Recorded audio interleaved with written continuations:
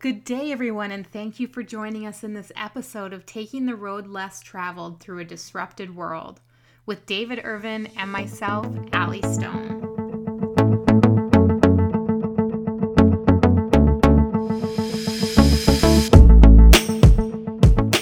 Our intent in this podcast is to have open-hearted, real conversations about our authentic journey through this disrupted time in our world. And we also feel that what we learn from this journey will be able to apply to an emerging new world when we come out the other side. In our commitment to make a difference to difference makers, we want to use this podcast to explore what's happening in this time in our lives, and as well as what's happening in the lives of those of you who are committed to making a difference the authentic way.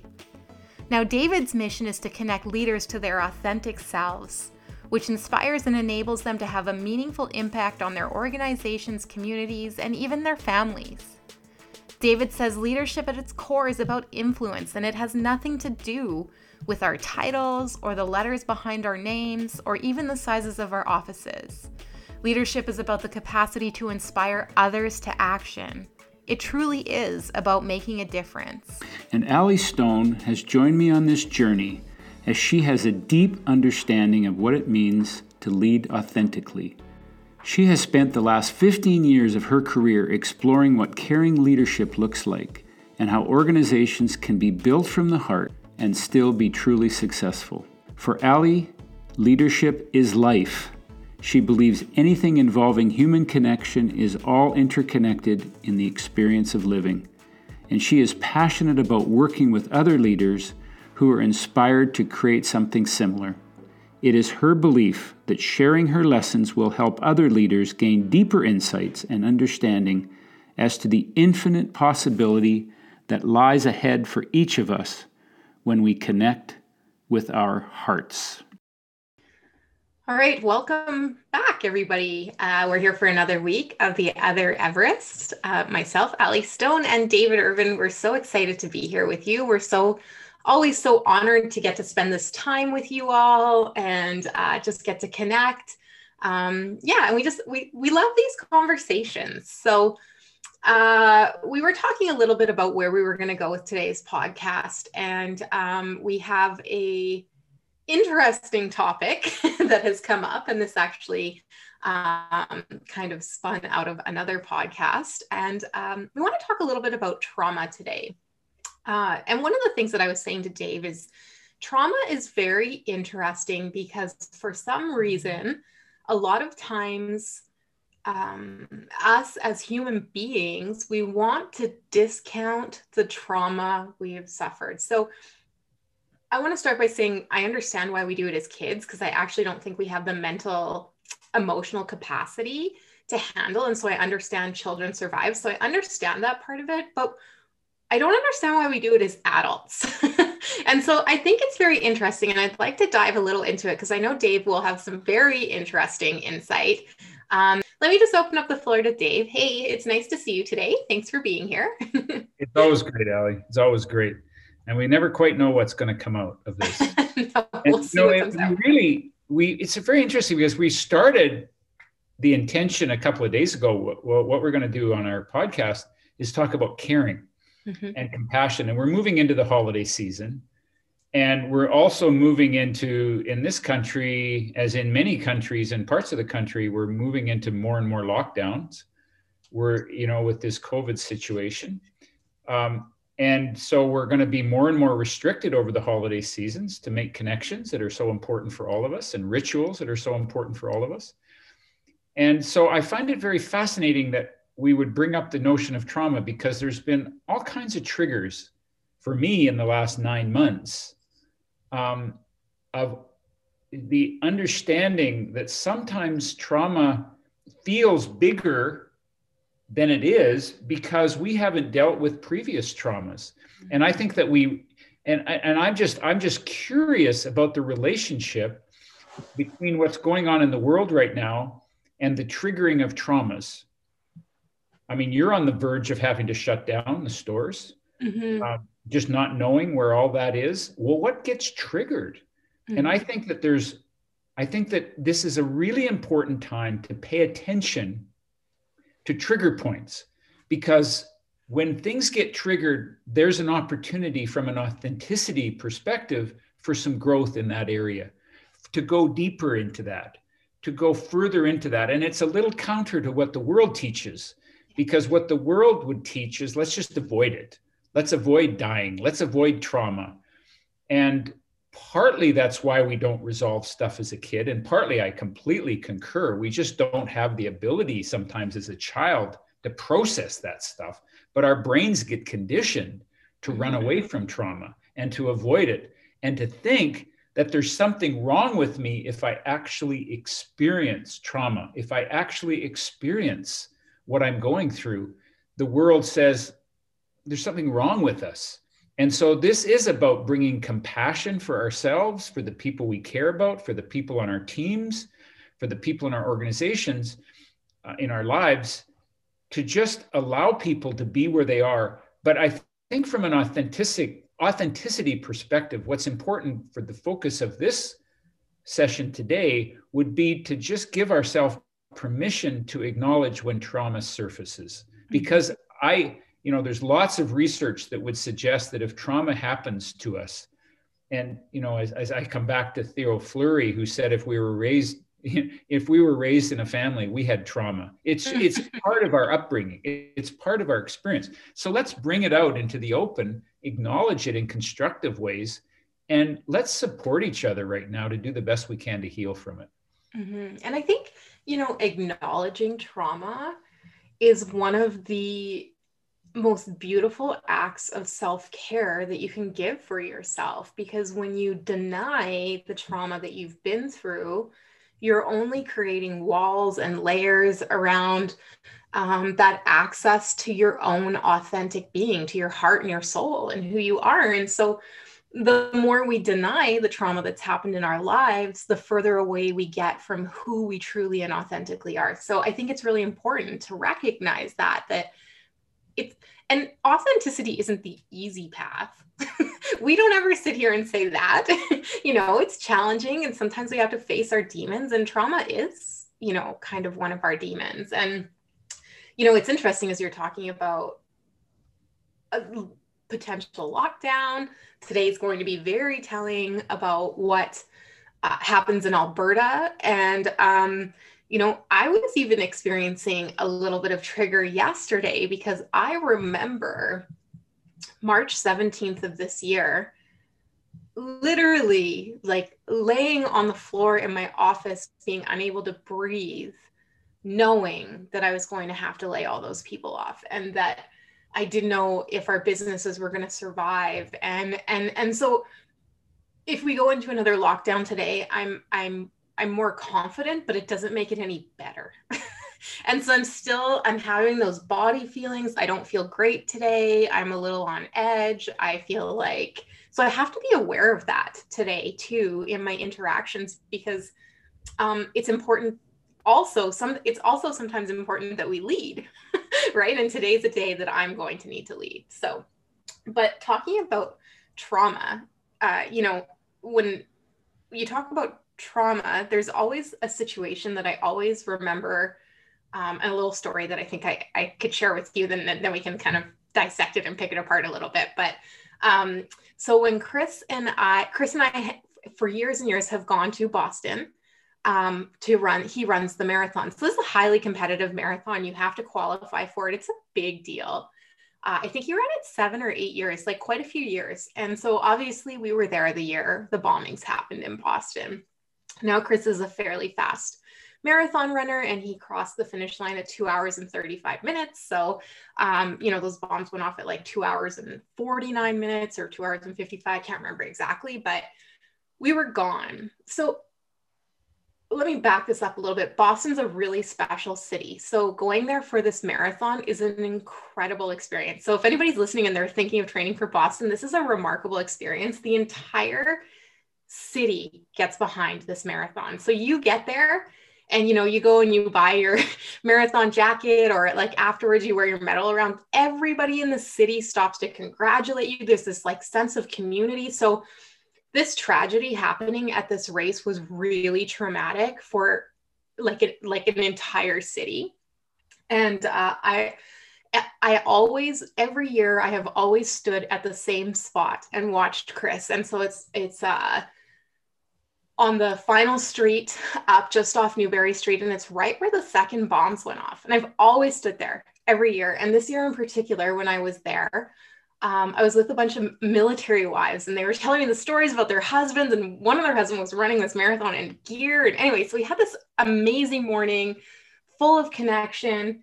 Obviously, Chris kind of comes through first, and these ladies are all cheering him on with me. And I say goodbye to them and I leave, and I'm kind of sad. I'm like, oh, I'm never going to see them again. Like, that was awesome. They were so beautiful. I love these people. And that's sometimes the beauty of connection with people, is that it is fleeting. But so anyway, we went, and I went and I met Chris at the finish line, and we walked 2 blocks just on the other side of Boston Common. And we went to a little place for brunch. Now, as we're in there, obviously these bombs go off on the finish line, cell phones are jammed, everything just kind of stops in the area, and we don't really realize, like, the people in the restaurant don't even really realize they're still serving food, like nothing's really, it's just this tiny little place. And so we finish our meal, we pay, we walk outside, and all we see is like apocalypse. So there's like marathon runners, you know, when you finish the marathon, you kind of put on this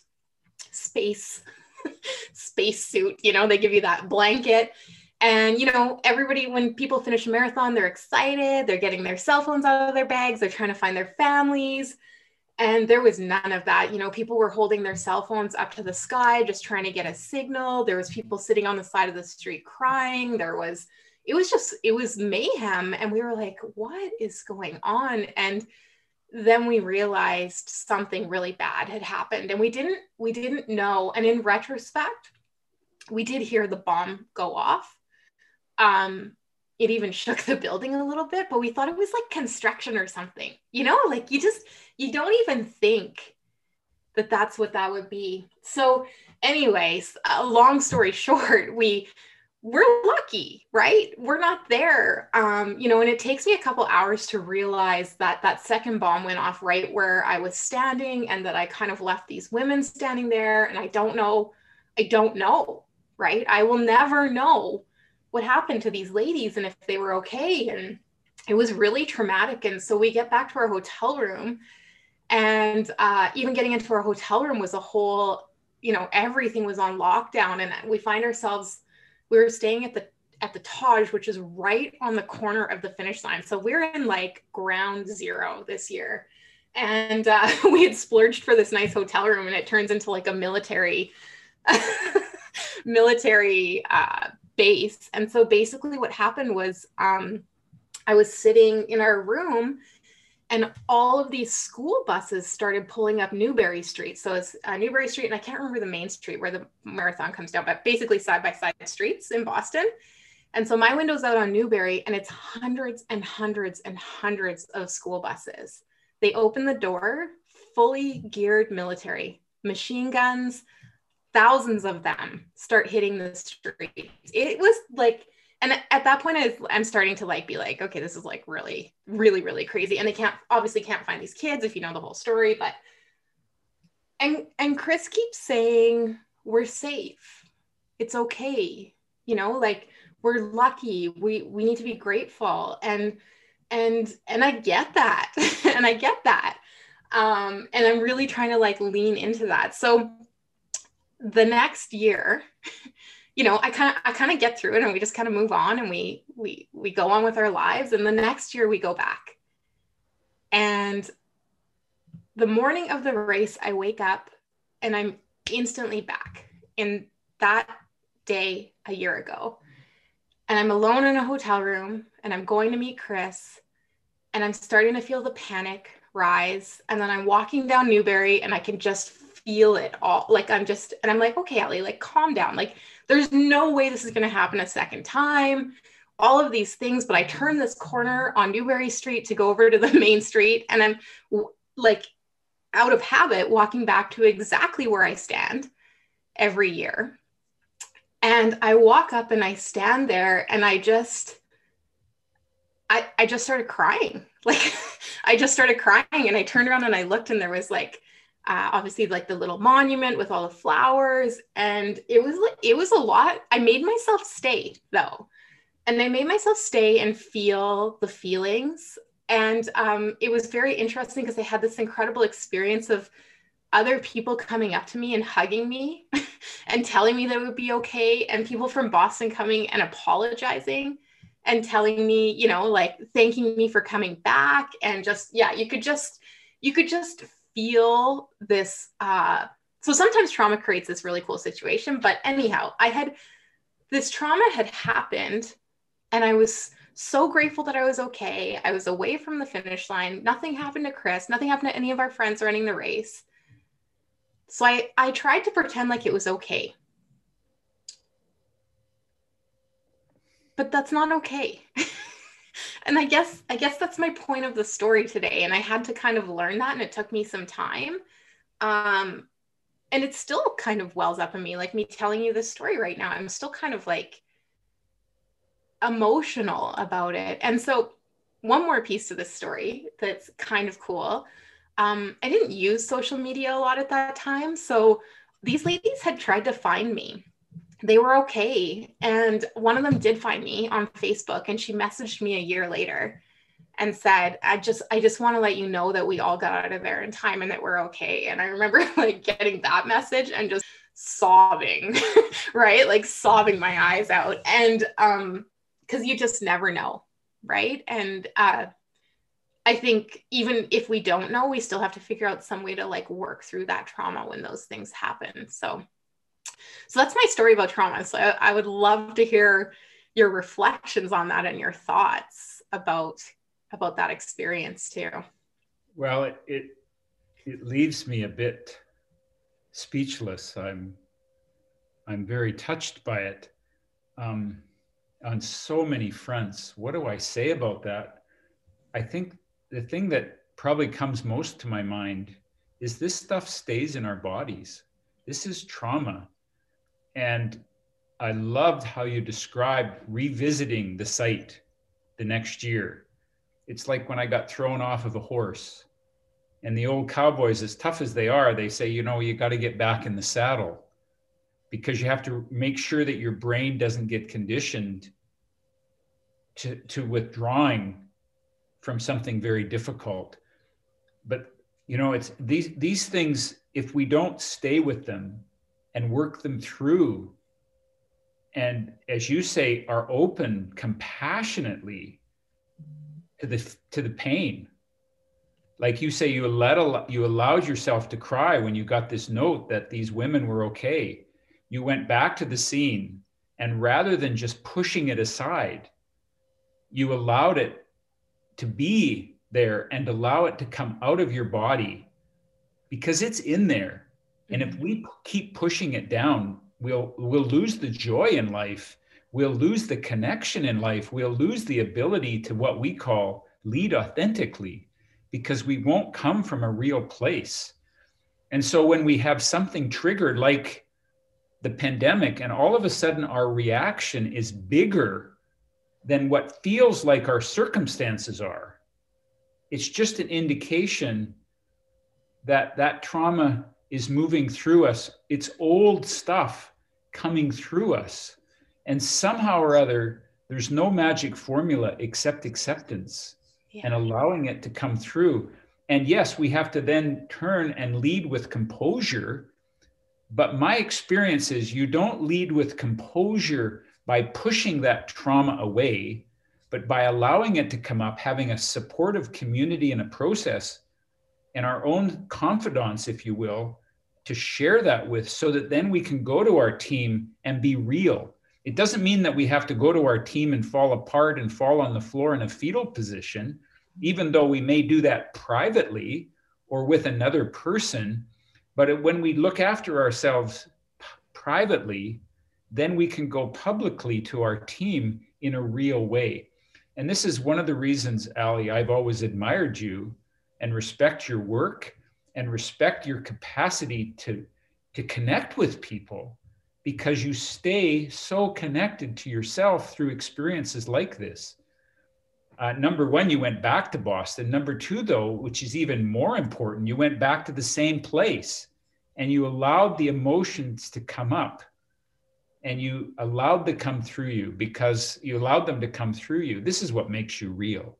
Mm-hmm. And so this is a season of compassion through this crazy pandemic. We are experiencing stuff we've never experienced, and we're being triggered by old stuff, probably in ways that we never have before. Mm-hmm. And it's about honor, the authentic journey that you and I teach in our work is about honoring that. Yeah. And allowing it to come up and creating a supportive community around us of close-knit friends, even if it's done through technology. I mean, think of the support we've been to each other the last few months through we haven't seen each other face to face, in person rather, but we have been together. The technology can be a great tool, even the tool of social media. This is the value of what technology can do for us. You connected with those women that you were there at the race with through technology.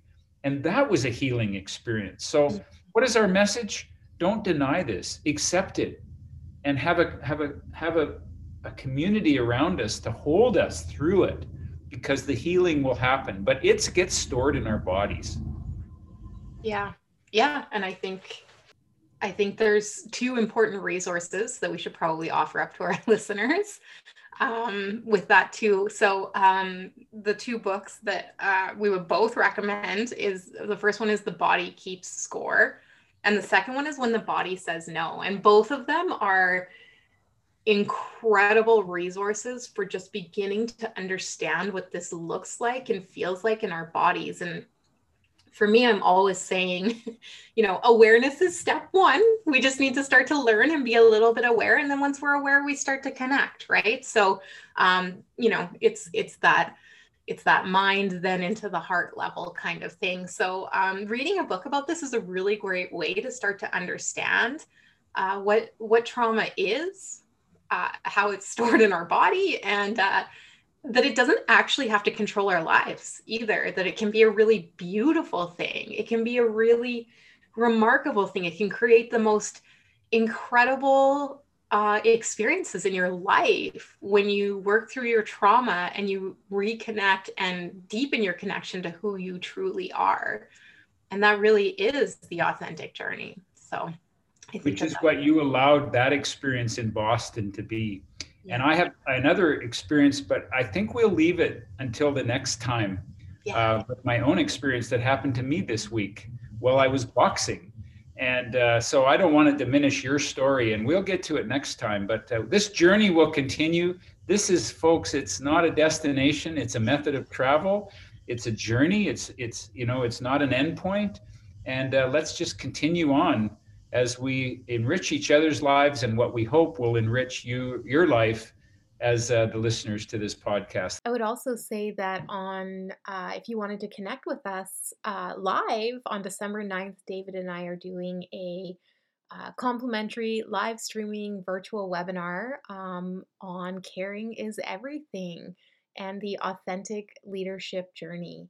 So if you'd like to join us, the link to that is in our notes on the podcast. We'd love to have you there. It'd be great to share with you and inspire you as we move into the holiday season. Thanks for joining us, everybody. Thank you so much for joining us once again for another episode of The Other Everest. It's our mission to continue to bring you engaging, heartwarming, and inspiring content. So if you have any feedback or suggestions, please feel free to visit davidirvin.com at any time, as we would love to hear from you. And if you're enjoying this podcast, please rate it or subscribe, or simply share the episodes with people you know who would also enjoy this conversation. Authentic leaders create ripples in time. Those ripples extend to generations yet unborn. And it's not just impact in the here and now, but impact in here and forever. Thank you so much from the bottom of our hearts for being a part of this journey with us. Until we meet again.